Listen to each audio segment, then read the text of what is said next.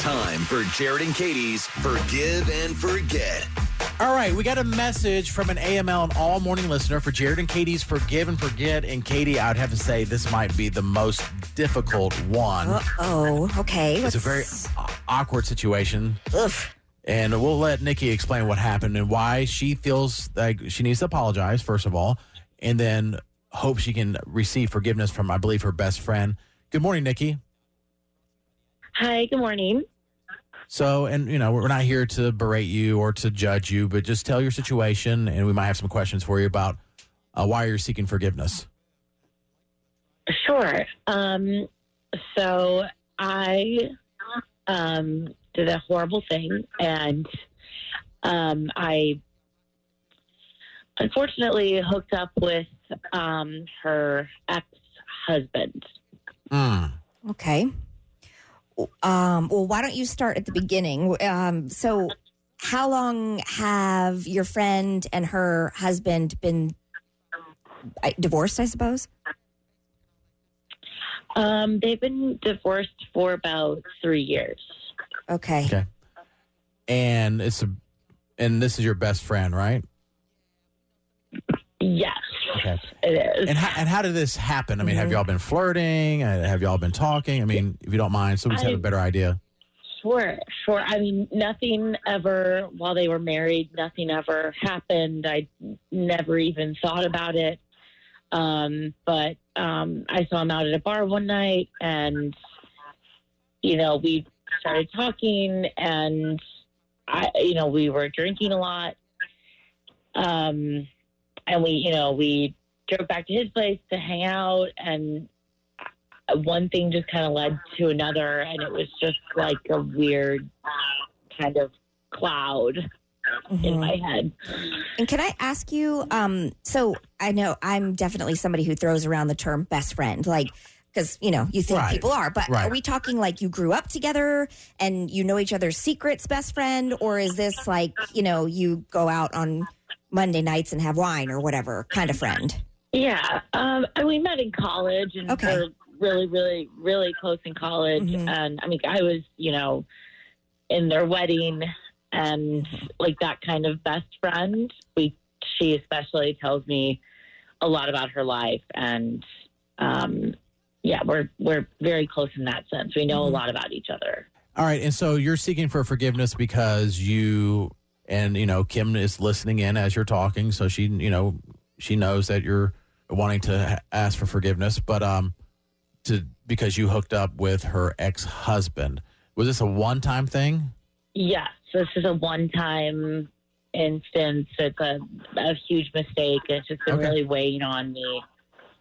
And we do have Kim. She's been listening in and, was made aware about this forgive and forget. Now, do you have your side of the story or your perspective on things here? I just think it's awful. It's the worst betrayal you could ever do. And I found out about it from another friend who saw you guys leaving together. So you couldn't even tell me yourself. I had to find out about it from someone else. Okay. Let me go back to Nikki. Is that true? Yeah, okay. That's true. I've been terrified to tell you, Kim, but it wasn't because I didn't want to tell you. I was just going over and over in my brain how to tell you and when to tell you. Okay. I'm so sorry. And yes, in your exes, you're not together anymore, Kim. As someone who's been through divorces, it can be difficult. And people will tell you sometimes, like, "Oh, I saw so and so out," or whatever. You're like, "Okay." Mm-hmm. And depending on your relationship with people, you're like, "Why are you telling me?" But I guess because of the nature of your friendship, somebody would say, "Hey, what's the deal with your best friend going with your ex-husband?" I had told you everything about our marriage and our divorce, every single detail, and you know how I feel about him. I just can't believe you would do this. I know, and I am so insanely sorry. And it wasn't. I truly didn't feel like it was your husband when we were hanging out that night. It wasn't. It wasn't like that at all. Nikki, can I ask you, are you sorry that you did it, or are you sorry that you got caught? Like, if your friend had not seen you leave the bar, would you have come clean to her? No, absolutely not. I am sorry that it happened. Again, like, I've just been going over and over in my head about it, and I started to go to therapy for it because I am so sorry, and I have no idea how I made this kind of mistake, and I just really wish that you could find some type of forgiveness for me, because I did not. It's a huge mistake. Okay, no, and yeah, I mean, it's all you can do at this point is forgive. I mean, to ask for forgiveness, and then, like you said, we take it at your word. It's a one-time thing. This also shows that you're not trying to like keep doing it, right? So, Kim, it is Jared and Katie's Forgive and Forget. This is the time where we kind of, where the rubber meets the road. Are you willing to forgive and forget about this incident? No, absolutely not. Mm-hmm.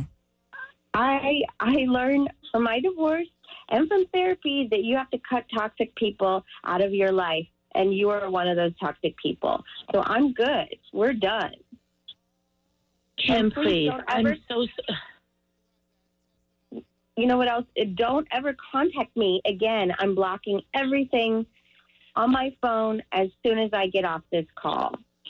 Kim, please. I'm so sorry. Please. I really hope you change your mind. This is not something I meant to do. It was a horrible mistake, and I really hope that one day you can forgive me and we can talk again, because it doesn't reflect on who I am. And I'm so sorry it hurt you.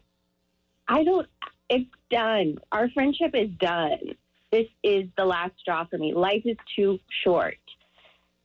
So good luck to you. Blessings on your journey, but we're done.